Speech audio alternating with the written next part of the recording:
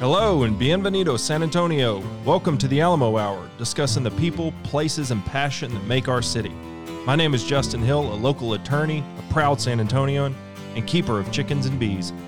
On the Alamo Hour, you'll get to hear from the people that make San Antonio great and unique and the best kept secret in Texas. We're glad that you're here. Okay, welcome. Today's guest on the Alamo Hour for episode 8 is Precinct 4 Commissioner Tommy Calvert. Tommy, thank you for being here. Super to be on with you. Congratulations on your show. Thank you, and this is our first Zoom, so hopefully it goes well. We're trying to move everybody into the new century here. All right, Tommy's been representing Precinct 4 since 2014. He's in his second term. He's been involved in lots of stuff, including international policy, anti-slavery issues. He was recently named Top 40 Under 40 by the San Antonio Business Journal. And in my opinion, I think the most impressive thing about you, Tommy, is your sort of retail politics. What you're doing for your actual constituents is something you don't see political leaders do enough of. And I mean, hats off to you, man. Seriously, kudos. You do such a good job. So I just want you to know that a lot of people notice that. I couldn't have done it without my father's teaching. He deserves the credit. Well, hopefully he'll listen to this.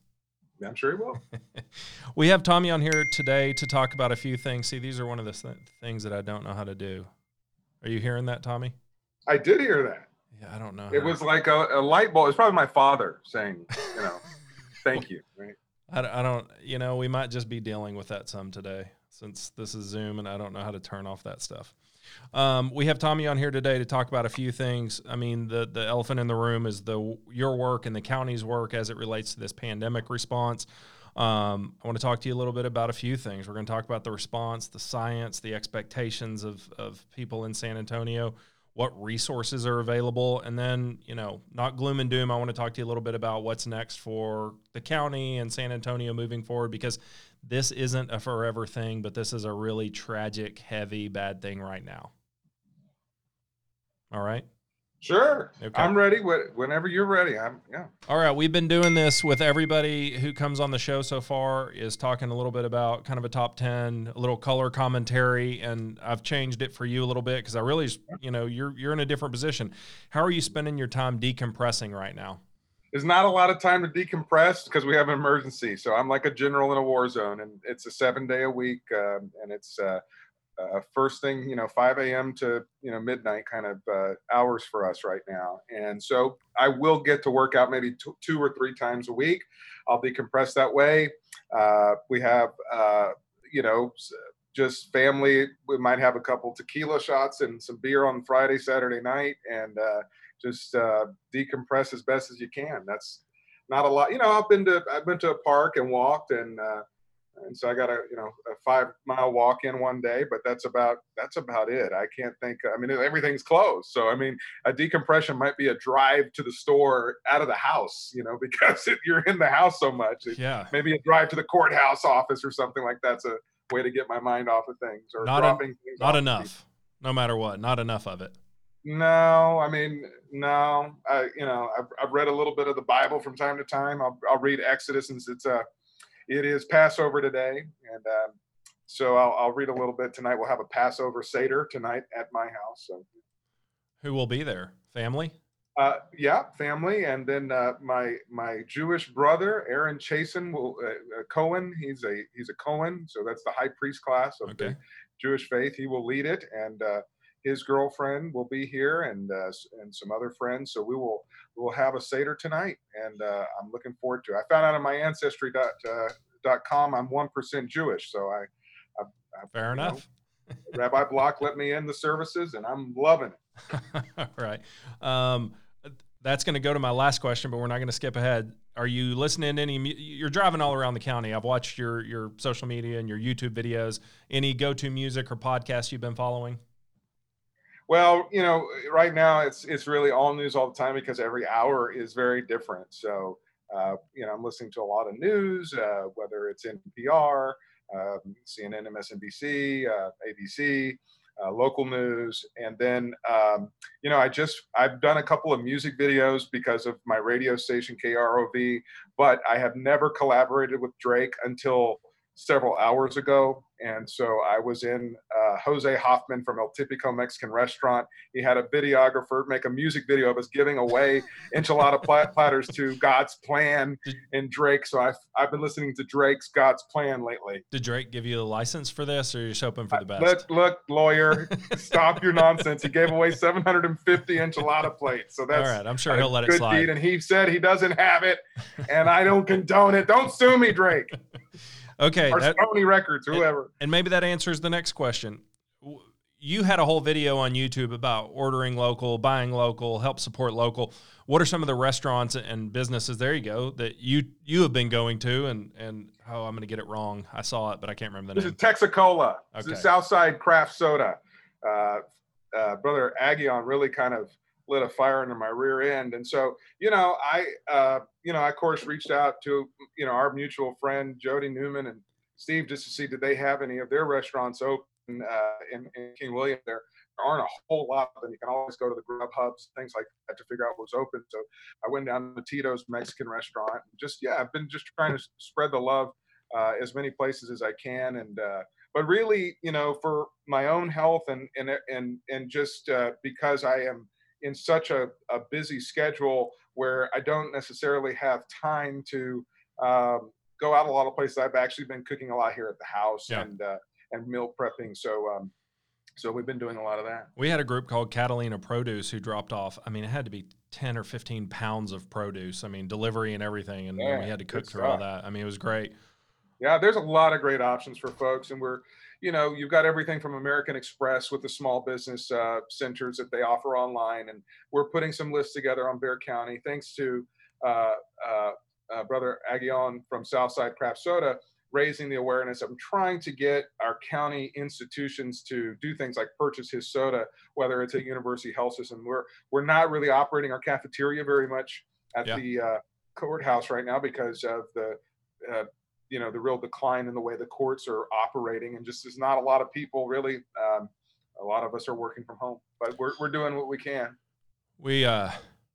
We're doing the same thing at my house and doing the best, but it's kind of a weird mix of you don't want too much interaction, but at the same time you want to support. So we're kind of doing that every other day. We're cooking every other day. We're ordering out.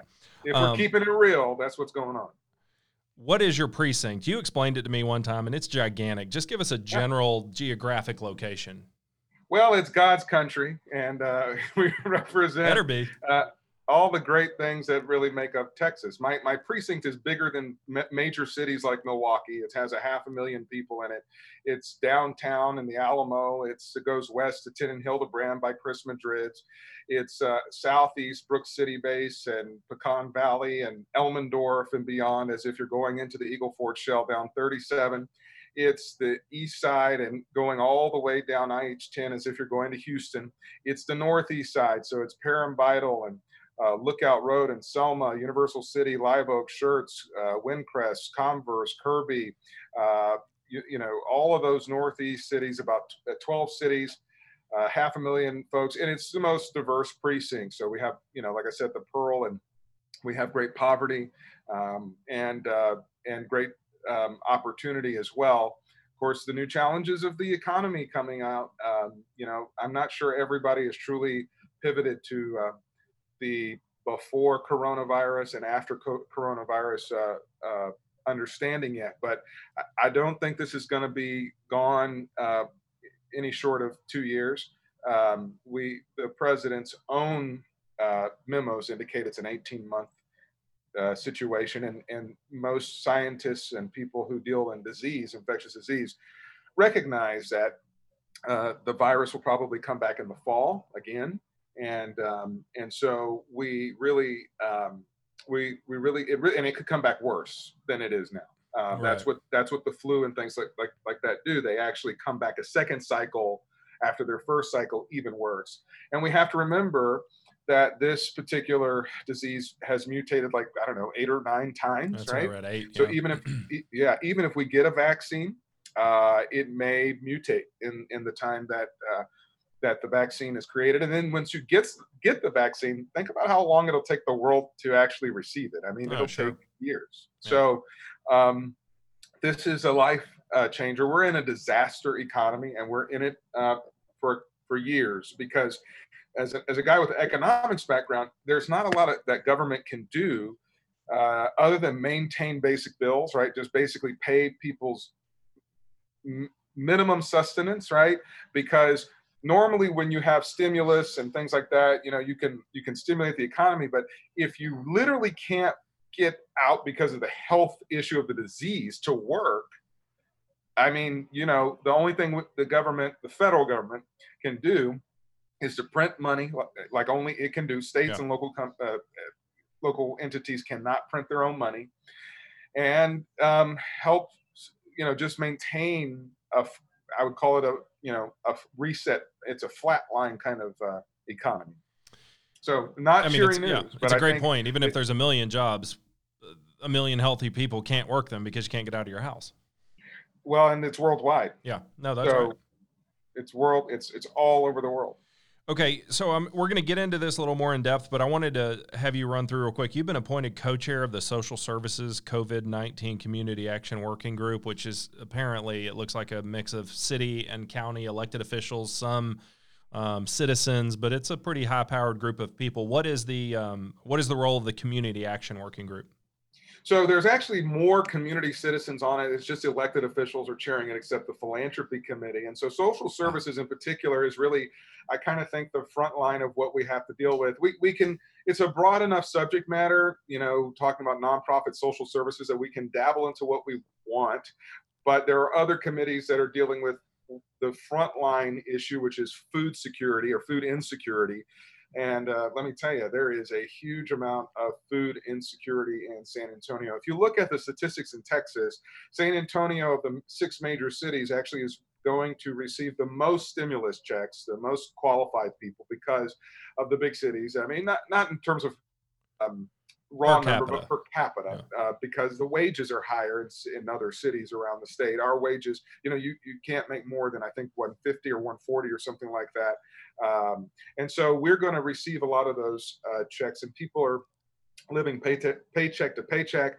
And if we're at 10% unemployment now, by the time this quote unquote clears up for a short term in late June, mid-July, we'll probably be at 30% unemployment at that point. So we'll be in depression era times. And so the Social Service Committee is looking at everything from how do we get senior citizens who cannot go to a food bank distribution, who are not on a Meals on Wheels list. How do we make sure that they're taken care of in the variety of needs, dealing with staying aware of information because they may not be technologically savvy.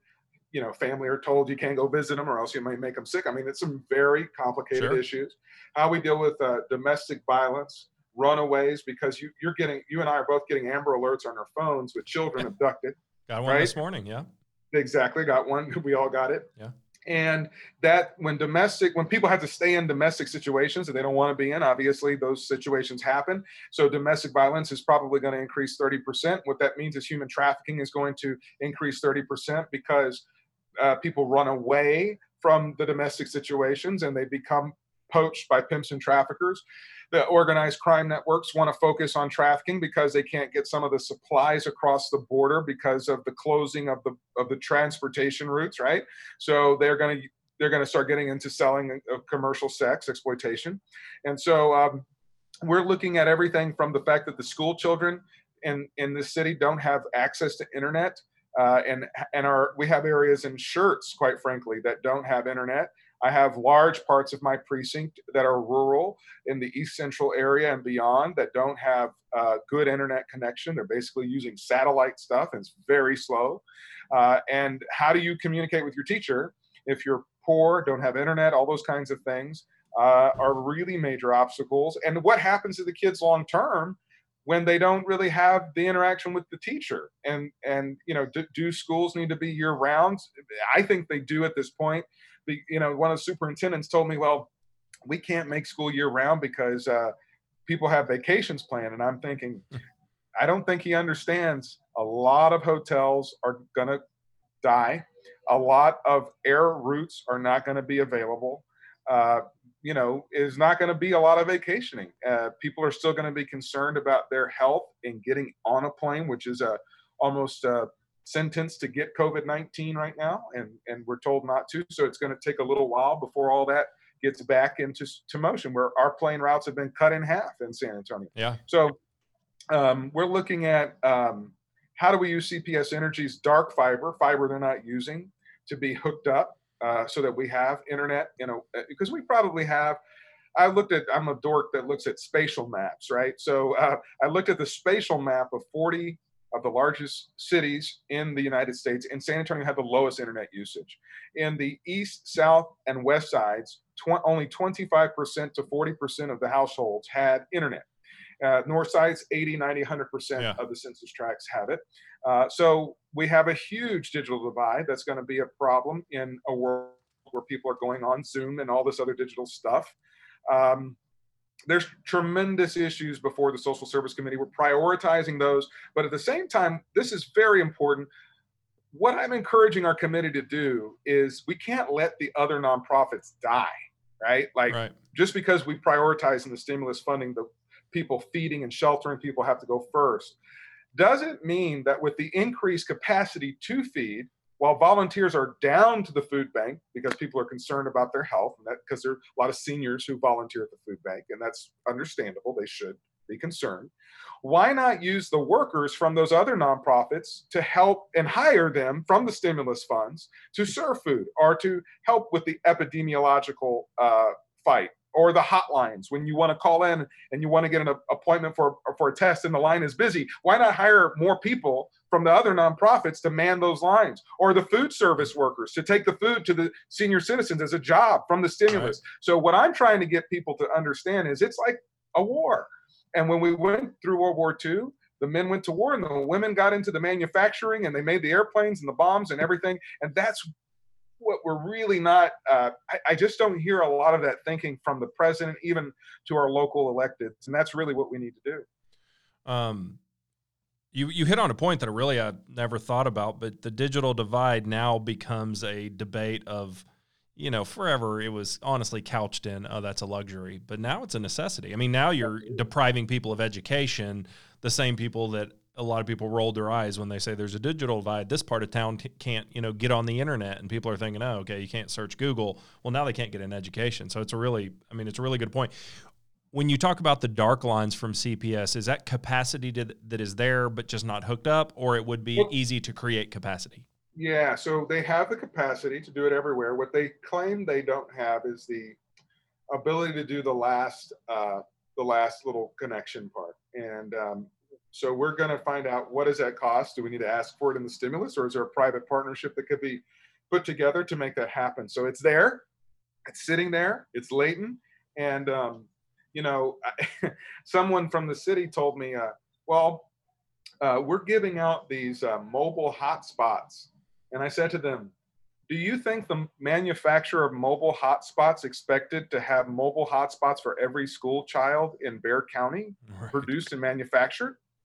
And by the way, the rest of the country, right, because they all have the same problem? I don't think so. So you better think of a different idea than a mobile hotspot.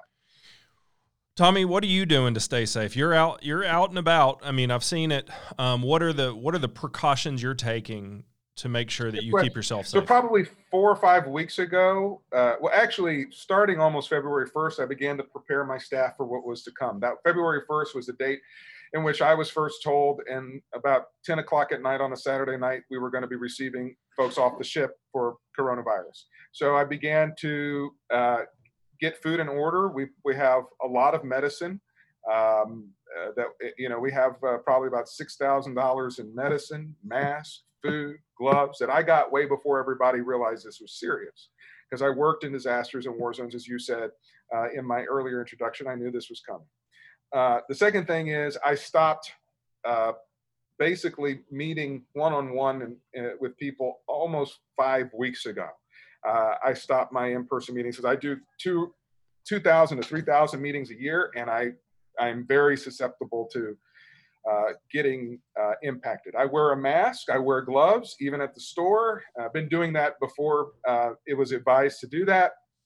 Probably a month ago, I had advisors that told me that's what's going to happen and that's what we need to start doing. So I started doing that pretty early.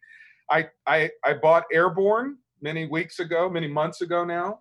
And so I take a multivitamin Optimin. I take Airborne. I take my glucosamine. I take my turmeric. I take my blood pressure medicine. I take all kinds of stuff, and just make sure that my nutrient load is good. And of course, I said I have a balance between eating out, where I potentially expose myself, and most meals are probably in. So keeping your immune system up. Yeah, I had tacos yesterday, and they were fantastic.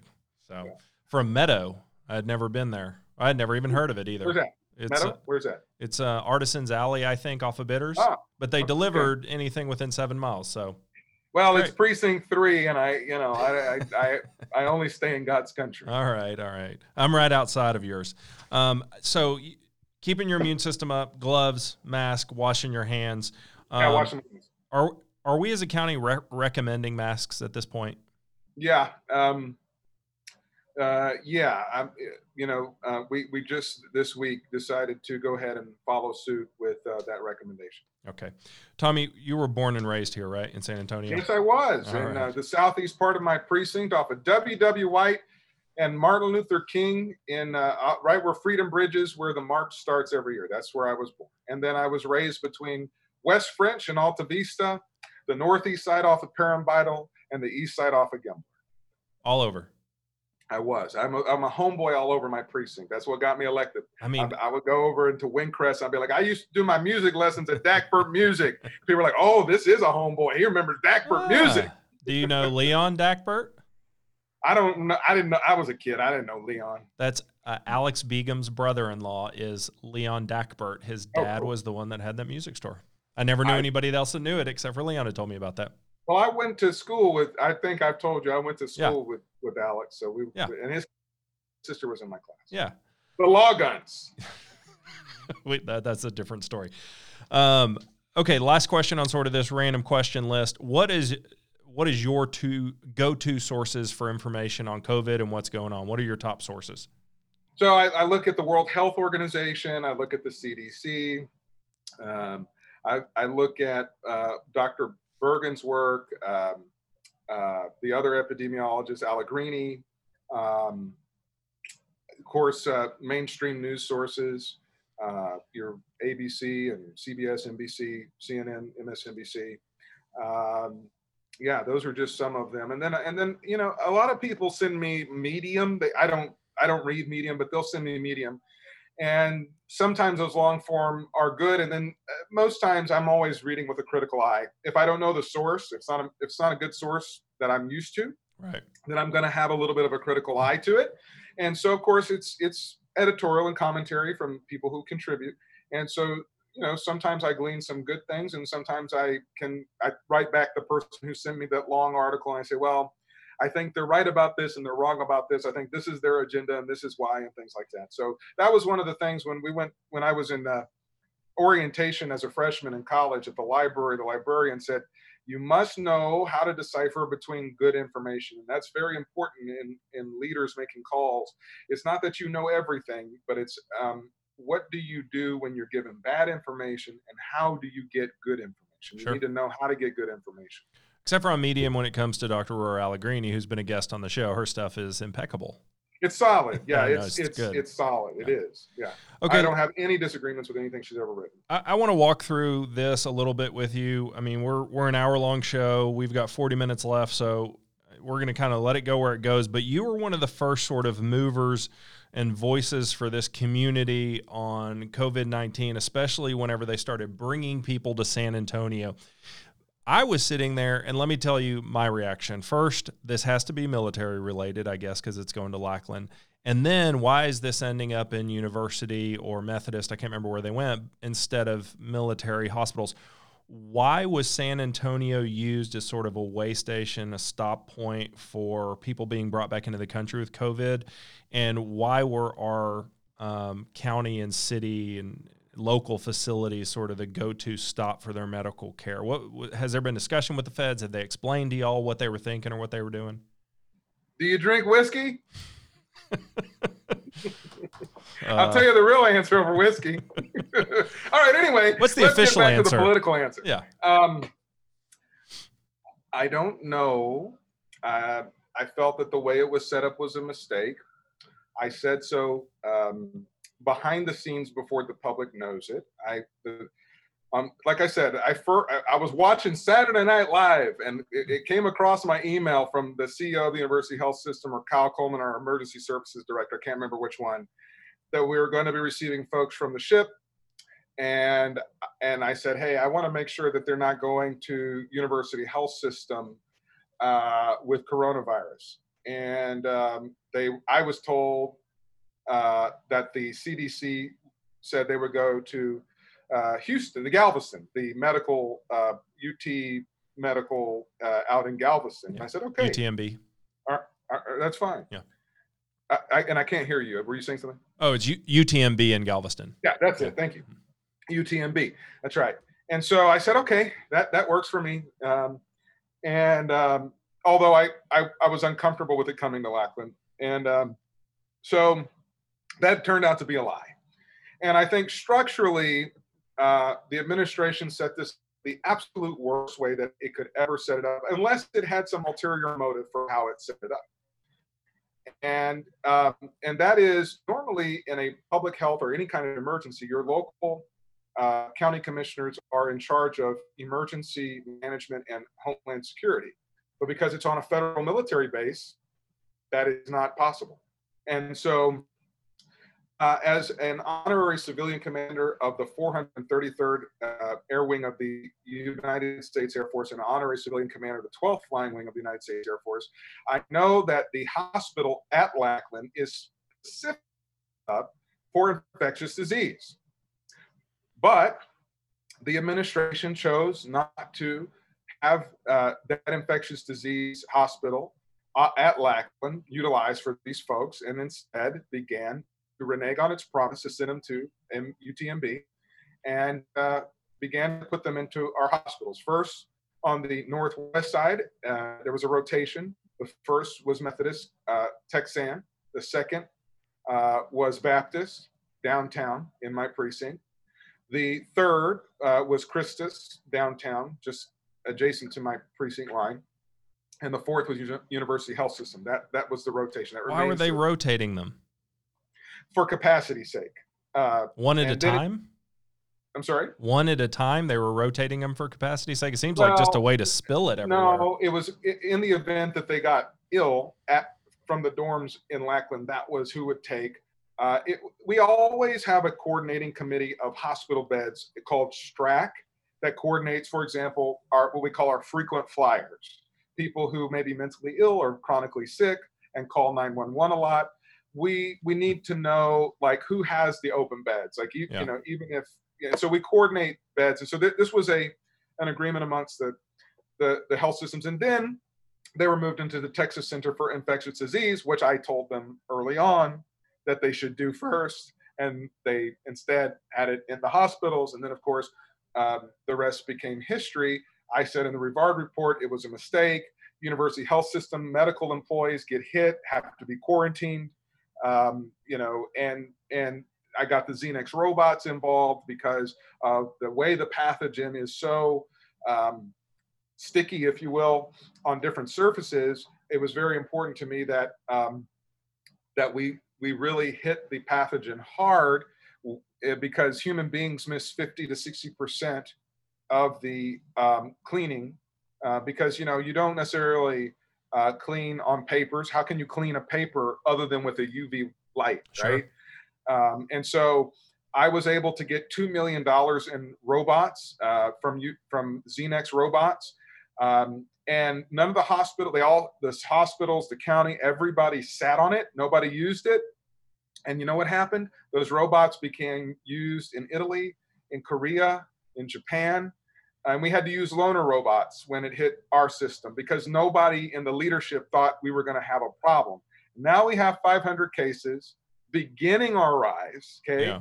The months of April and May are going to be very high months. I can tell you last week, on Monday, there were 150 cases. A week later, there were 450 cases. I look back at my congressional town hearing. So just look at what increases we're having week by week. By the time Monday hits, you look at the number from this past Monday to next Monday, it's been a real problem. I don't think I answered your full question. Well, it's going to go where it goes. How much of that increase do you think is just an increase in that we actually can test more people now? Well, certainly, confirmations are going to go up. But if you look at the fact that we've only tested nationwide 0.6% of the population. Oh, yeah, sure. When South Korea was able, this is where I measure leadership. Instead of, I think they should change the bar graphs. They have these bar graphs where it shows like number tested per capita. And what I would do is actually change it to the head of state for those countries and look at it as a leadership failure, because you will see we are dead last.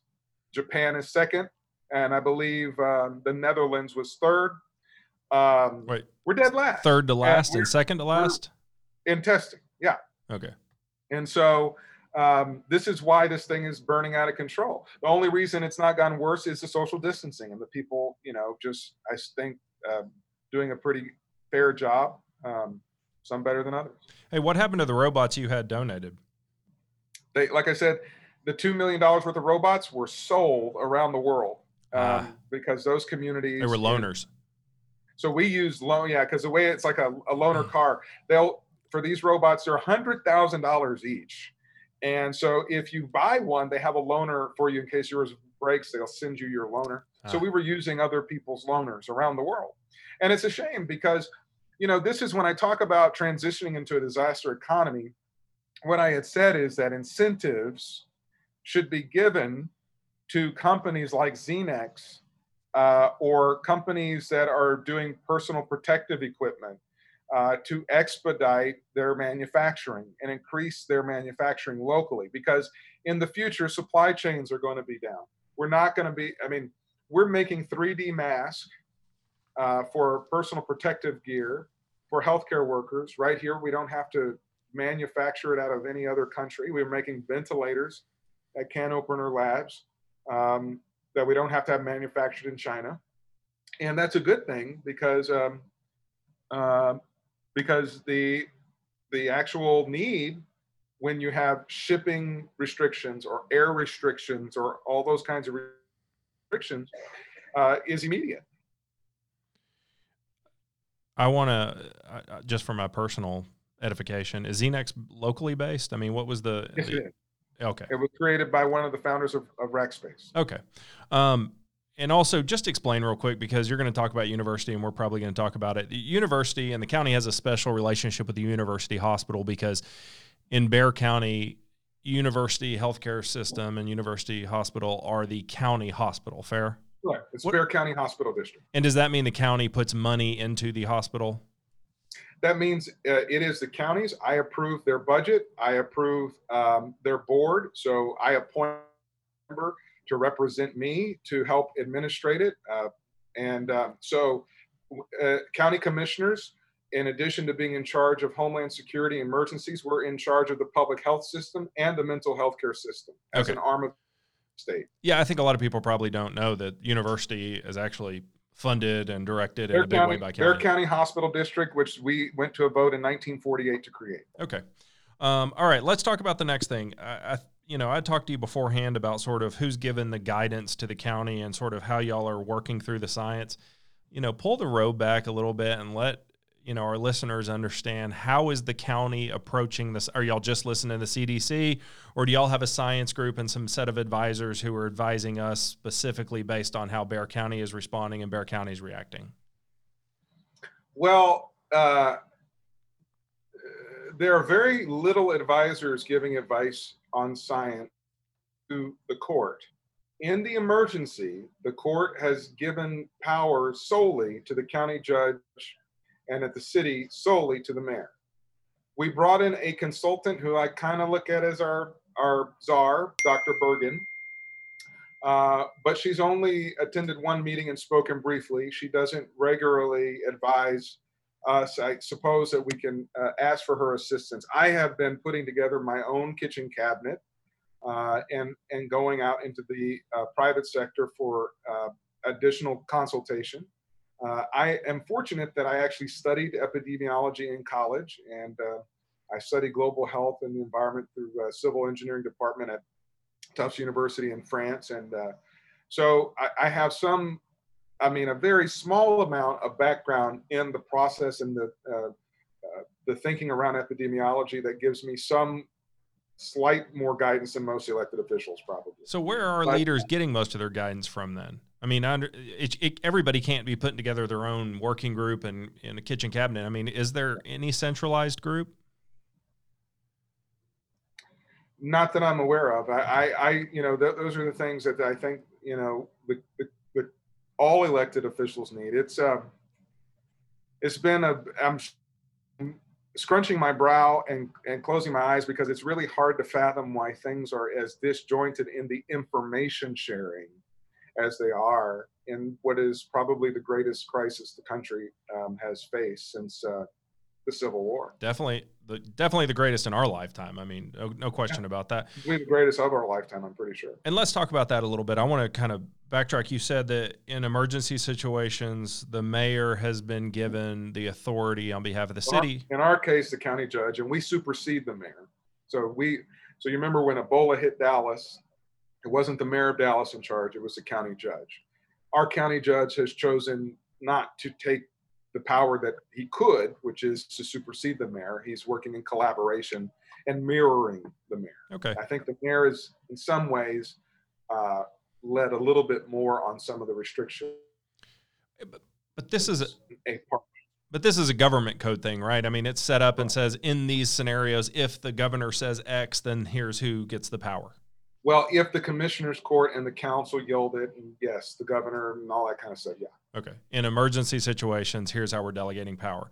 Right. But we do have the ability as commissioners and council to modify the emergency orders. And I think we have to look critically sometimes at those just to make sure that the emergency orders are being administered the way that we need them to be. Which is what's happening in Dallas County right now, right? There's the commissioner's court and the county judge. They just had a very public spat over powers under the emergency powers and who's going to do what now. I didn't hear that. I'll have to look into that. Yeah, the commissioner's court voted to take a lot of those powers away from County Judge Jenkins up there. Okay. Anyway, it's interesting. Yeah. Okay, so let's talk. Give us a rundown on how the county's doing. Everybody who watches any news source is hearing, we're running out of everything. How are we doing in Bexar County right now? And are there any projections and forecasts to when these will start becoming problems? So our Zoom connection broke up. I think you said something about we're running out of things, and is there any forecast about when there'll be problems? Well, so I'm trying to say, how are we doing on resources now, from PPE to beds to ventilators, and is there a projection of when we think that may become problematic? Horribly in terms of essential workers. I'm surprised that there hasn't been more of a public appeal for personal protective equipment. Just today, I brought the issue up with the elected officials call and the county manager because my constables, we were doing the enchilada platter giveaway. And I said to the constable, do you have enough PPE? He said, no, we have a little bit. We don't have enough. And yes, there has to be a hierarchy and priority, but I couldn't get a number as to, all right, county manager's office, what is the total that we need for our people? How much do we have? And how much have we ordered? And I recognize we didn't plan in our budget to have to order a bunch of PPE for government officials across, the county clerk's office and the district clerk's office and the sheriff's department. We didn't account for that in the budget. So just shoot straight with me. They couldn't shoot straight with me. They couldn't give me a number. I mean, and it's okay that they couldn't give it to me on the fly because I didn't prepare them for that question. But I have a feeling they may not really know. I have a feeling they have made a projection based upon prioritization. And yes, there has to be prioritization, but at the same time, we need to know exactly how short we are. We're short. And, I had the CEO of STRAC come to my court and say, we look good. And then the next week, I have doctors and nurses calling me and their spouses calling me saying, we're almost out of personal protective equipment. So I go get the 3D printer donations, and I get NEISD and other school districts to use their 3D printers to make personal protective gear for the private hospitals. Okay. You know, 2-3 Sundays ago, I've been asking for data about our ICU, our manned and our nursed ICU, because there's one thing to have ICU beds. It's another thing to have them manned by people. Yeah, okay. I hope so. Yeah. And then I asked about our ventilators and things of that nature. They avoided the question. They avoided the questions. And then finally, the public health authority, Dr. Wu, said, oh, we just started keeping it a couple Sundays ago. So we just started getting our projections together. And now the projections say that our apex will be sometime between the last week of April and the first part of May, or it could be mid-May, or it could, I mean, so we really are just starting to get our extrapolation. So we may flatten the curve enough to ride out because of the public distancing. I hope my my cries there's no joy in getting on people's rear end about this. I'm just trying to look out for human life. Sure. That's all I'm trying to do. Do we have a number on ventilators, or is that still kind of an amorphous? We're figuring We do it out. have a number on ventilators. While we're asking another question, I'll see if I can find you the exact number. Have we gotten anywhere close to using the capacity of our ventilators as we sit here today? Well, I think the question also on ventilators is a question of not just university health system, which tends to be the number of ventilators that give us the most, as opposed to the whole hospital system. Because if you listen to the doctors and nurses, and we all have friends who are doctors and nurses, about the daily growth and the movement and the personal protective gear. They're not people that freak out easily, but just listen to them. They're freaking out. So there's a huge disconnect between the CEOs and the rank and file in the emergency rooms in the hospitals, from what I can see in terms of information. Is there going to be a centralized location where residents of Bexar County can look and say, here's our ICU capacity and here's where we're at. Here's our ventilator capacity and here's where we're at? Just this week, a couple days, response to an Express News article that may have hit today or coming out tomorrow, or Sunday's paper. The Express News was extremely critical of San Antonio's information, because we've been getting out less information and skewing information in comparison to other cities. So I'll give you an example. We hadn't been giving out the ICU stuff until this week. We have in the report, there is a under investigation number and the community transmission number, which Houston combines into both, meaning they assume that that's COVID-19 until proven otherwise. But we have been, and most cities I think do, but we have been trying to tamp down our numbers, and downplaying the length of time we're going to be at this is not good. It's kind of like the mental effect of giving someone false hope when they are diagnosed with cancer. And if you give them too rosy of a scenario and you don't really say this could be a 2-year fight, then the letdown and the emotional strain of having to go over and over, and then it hits us in the fall and people are like, well, I thought you said it was going to go away in the summer. Right. When we know that the White House is, Dr. Fauci says 18 months, probably coming back in the fall. And why that information isn't getting out from our chief elected officials is very odd to me. As an elected official, is there anything that the county's putting together, an information working group, or anything that they are trying to establish to address the lack of information that's coming out? The fact that I'm going to answer this as I think so is an indication of how bad the information sharing is. Just last night, I'll give you another example. The county judge has a special assistant named Seth Mitchell, who he's brought in and hired to handle most of these inquiries. I had a friend who lost a friend, a nurse, who, because she was worried that she had COVID-19 and was going to infect her family, she in fact did infect her family. Her son is in a coma.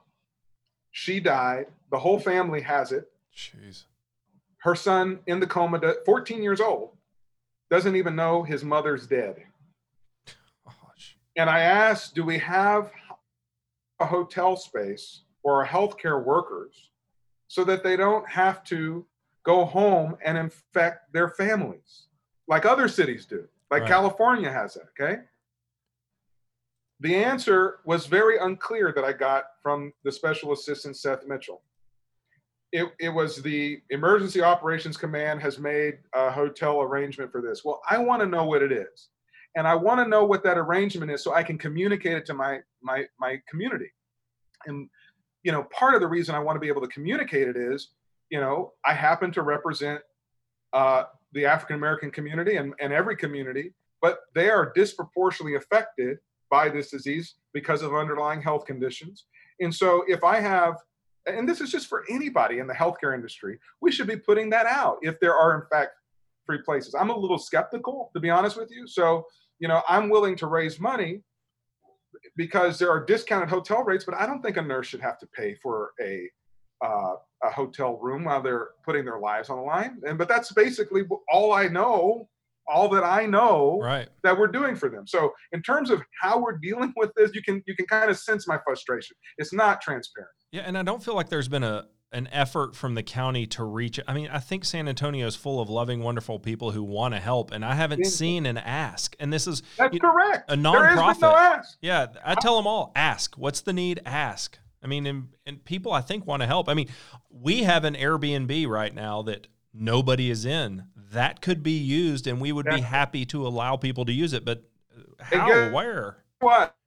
We could probably guess what? We could probably get you a reimbursement out of the stimulus funds or out of emergency fund at some later point, right? Right. Like that would be an expense you would think the country would gladly, the federal government would gladly reimburse us for you donating that today. You may get some compensation later. I don't get it. I do not get it, Justin. It's some weird stuff going on. No, I mean, I've had this conversation with multiple people who've been on the show. I genuinely want to know what can people do to help, and it's just kind of do your best. We don't have like a centralized location. You know, you and I right now, we could organize folks in Airbnb, and now that you kind of put that in my mind, I think we'll do that. We will say and say to the Congress people, hey, this is a good reimbursable expense, you know, that healthcare workers don't go home and reinfect their families. Right. This is for the country that they're doing this. And they know they can't rent it out. Everybody knows they can't rent it out right now, but they could, you know, have these folks not make the issue worse. Right. I mean, mine's in your precinct too, so you know, just so you know. Thanks for investing in God's country. Yeah.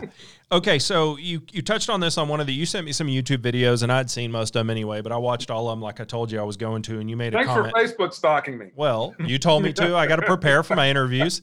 I'm playing, man. Yeah. I'm kidding. So I've actually, you know, I'm an attorney in my normal time when I'm not the world's best San Antonio podcaster, but in my normal job, I've had 3 nurses from the same hospital system in downtown call me and say, we're not allowed to use PPE. We have to ask for it to check it out. And we've been told if we go grab any without getting permission, we'll be fired. And so I've ran the traps on some of these issues. And really, they have very few legal, they have very little legal recourse at this point by being told they can't use PPE. You said that they should reach out in one of your YouTube videos that people who were being denied PPE should reach out to was that the non-emergency line? Did I hear that correctly? I don't recall exactly in the YouTube video with respect to that. I have said that questions over the emergency order, folks should reach out to the county judge's office. But I'm going to tell you this: what you just told me is the first time that I have heard that nurses are being told that they cannot use personal protective equipment. I had not heard that. I can get you 3 names. Outrageous. Yeah. That to me sounds like national news. I have not heard a hospital system anywhere in this pandemic say, don't use personal protective equipment. They're rationing it. So they've basically told them you have to get permission to use it depending on what area you're going to be treating somebody. So even though you may be in the ER, you're probably not the person dealing with the potential COVID, so we're not going to allow it for you. So it was a rationing deal, but they were told there would be consequences if they used it. So it was pretty alarming. And we got some employment lawyers involved in all that, and there just doesn't seem to be recourse for these people other than to not go to their job. I get crestfallen when my heart drops because this is so bad. I mean, Congressman Henry Cuellar pointed out that Governor Abbott had only released about 25% of the stockpile of masks that he had been given, and said, you need to give it all out. He said, Congressman Cuellar said that some of his hospital districts in the valley said they only got enough PPE to put in the back of a trunk. We're heading into the apex of our increasing numbers, and now is the time to get all of that PPE out. There are sources around the world that can sell that. I've had sources in Germany, and you just heard maybe Gavin Newsom. He was able to secure 200,000 pieces of PPE, and he said he used the buying power of California in order to do that, and he can supply the Western states, which was a backhand to President Trump to say, you should have done this for us. Because if we are the 5th largest economy in the world and the United States is the 1st largest economy in the world, you could have done this like we did this. They had to quietly do that. So I have a hard time understanding why a private hospital wouldn't use some consideration for the fact that they may be reimbursed and lobby that Congress reimburses them in the stimulus packages, because that won't be the last one, right?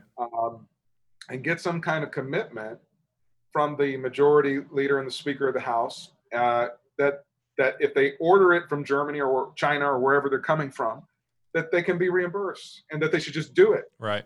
If they can find somewhere to do it. I've got a buddy that runs some medical clinics, and he said for N95s, he usually paid 40 to 50 cents per, and he's at $5 and $6 per right now. I mean, well, it's all about leverage. This is where our governor could be helpful, like Governor Newsom was helpful, where they have to use their buying power and be smart about it.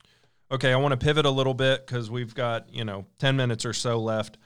You had a kind of town hall, but by Skype or Zoom, and Representative Castro, Cuellar, Judge Wolf, y'all talked a little bit about the stimulus bill, but at the time it sounded like that was before the stimulus bill had passed. No, it was after it passed. Okay. There wasn't really much detailed information about sort of how the SBA's managing this, where people can go. Does the county have any resource? And let me just, I applied for the PPP.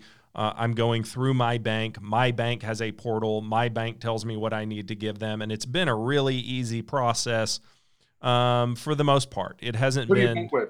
If you don't mind me asking. Texas Capital Bank. Okay, just curious. Yeah. Who's got it easy? Okay. Yeah, so that's my business bank. It's been pretty easy. I've got an account manager. They've told me what documents I'm going to need. I kind of had a hard time. They're asking for some strange information as what is your average monthly salary or payroll minus people that get paid this much, but you don't know, does it mean up to that much? So it's sort of strange in that my accountant said, here's what I think the number. My own CPA said, I'm not 100% sure. Here's the number I would use. Is the county providing any through maybe Launch or SBA or anything like that? Do we have any resources for our small business owners up to 500 employees for the PPP that people can turn to? So first of all, the federal government, yes, we do. And I'm going to get to that. But the federal, in a national emergency, and this is a national emergency, not a local emergency or a state emergency, this is a national emergency. The local governments cannot bail out the economy because we cannot print enough money. And so the federal government not having administrated the PPP faster is going to be a problem. And the Small Business Administration, God bless them, is one of the slowest entities in the federal government. So I question whether or not they can truly administrate these things fast. What they should do is a block grant to the states and allow the states to get that money down into other entities that could process this stuff faster than SBA. They might end up doing that once they fumble through this first one. because the Trump administration is just not good at administrating. They don't know how to properly administrate. So that being said, we have the $5.25 million set up from Bexar County to the LIFT Fund. LIFT Fund is also formerly known as Action Texas. And the LIFT Fund is only for $25,000. There was a section that was for grants. That's all been utilized. And there was a section for loans. What I asked for them to do, since every taxpayer in the county was paying into it, is to make sure each precinct basically had an equal amount of money allocated to it. Yeah. What I also want is the spirit of things like the Community Reinvestment Act. We need to make sure every ethnicity is also getting a piece of that pie. I'm a little concerned that that's not happening. I've heard a lot of things from African-American businesses that they're not getting the Action LIFT Fund, the LIFT Fund money. 3 of them say they were denied. Now that may just be based upon their criteria, sure. But lack of outreach and those things. So I'll be looking at that very closely. But we have those $25,000 loans now from the county. I think payable, over. I just looked at the application. I read the application yesterday. I have a lot of numbers in my head. I'm going to say 4 years or something like that. I can't quite remember. That's the county. That's county money, right? That's correct. Do we have any? So if I am a small business owner and I have no idea where to turn, is there any county resources for people to help them get through the PPP or any of the stimulus package or a podcast or anything where people can go and get additional information? And if not, maybe the county could put something together for the small business owners. Well, the first line of offense has to be your congresspeople. Your congresspeople can help you literally get through the bureaucracy of the federal government. The second, obviously, is the Treasury Department and your senators. So we're happy to help with that, but those are really federal funds, and my oversight ability is great. There is none. Right? It's a congressperson that really is holding them accountable for the proper administration. And your bank. I mean, that's what I did. I went through my bank and they've kind of told me exactly what to do. So if anybody's listening, call whoever your bank is or whoever you want your bank to be. Let's sort of change a little bit. There is going to be another side to this. It's very scary. It's very overwhelming. I was talking last night about watching Hoda on the morning show just lose it. I mean, she just became overwhelmed. I mean, it is overwhelming, and you don't know it's overwhelming until it hits you. But there is another side of this. The sun's going to rise. Fiesta's going to happen. We're going to be the great city we've always been. What are your hopes for your precinct and for this city? And let's not talk about COVID. Just generally, what do you see for the city? What do you see for the county? You got elected with really high vision and high ambitious goals for the city. What do you want to accomplish here?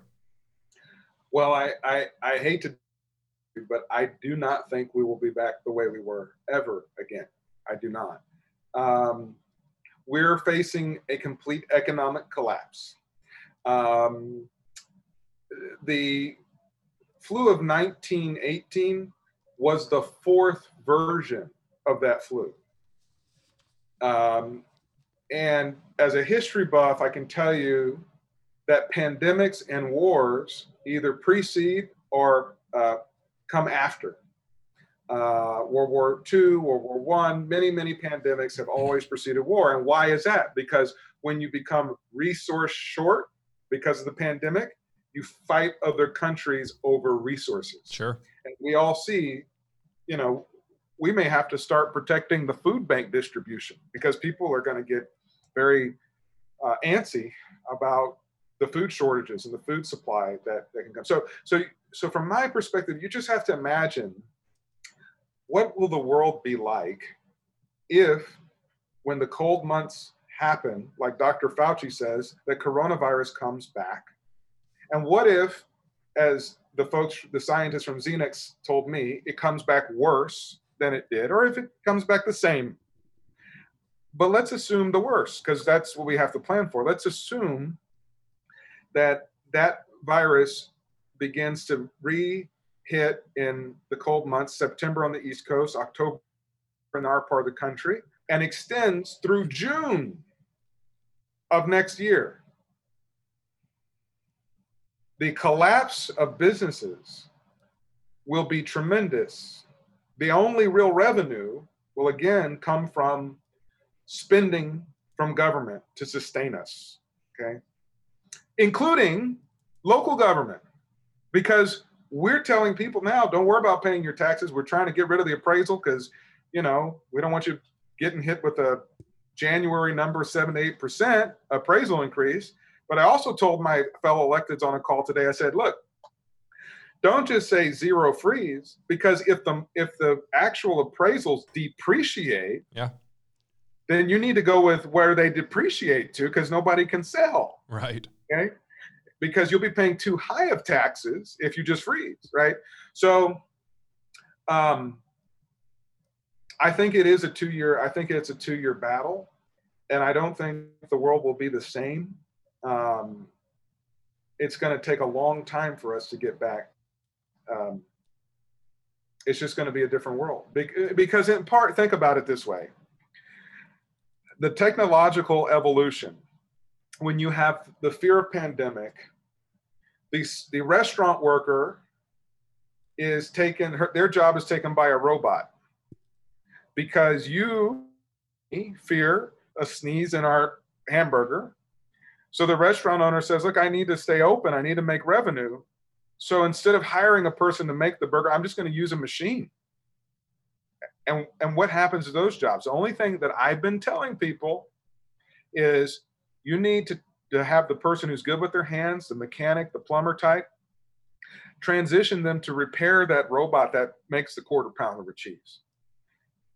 Transition the workers to program on, IT jobs and things like that. That's where we have to get people. So I don't see many politicians talking about, even before this pandemic hit, I was kind of on the Wang economic, and because I think Wang was right about the economy, other than the $1,000. So I didn't agree with that, but maybe now I do. I don't know. It was 90-point plan. Yeah, it was wonderfully ambitious.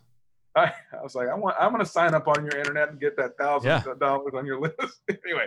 But I don't know. I know, only thing I can tell you is I will be as constructive about solutions in whatever future we have as I think I've been throughout this Zoom conference call. I will be able to think it through and provide solutions. But there's so many things we've never thought about. I mean, our kids not having access to their teachers, and what does that do for the criminal justice system? Because 1 in 2 people in your Bexar County jail is a high school dropout. So what's going to happen if we lose the hard kids who were already on the borderline of truancy, going to school anyway, and then they don't get to the human teacher keep track of them for a year or 2? They're lost. But maybe that is the silver lining. Maybe all of a sudden now we limit this digital divide that we had.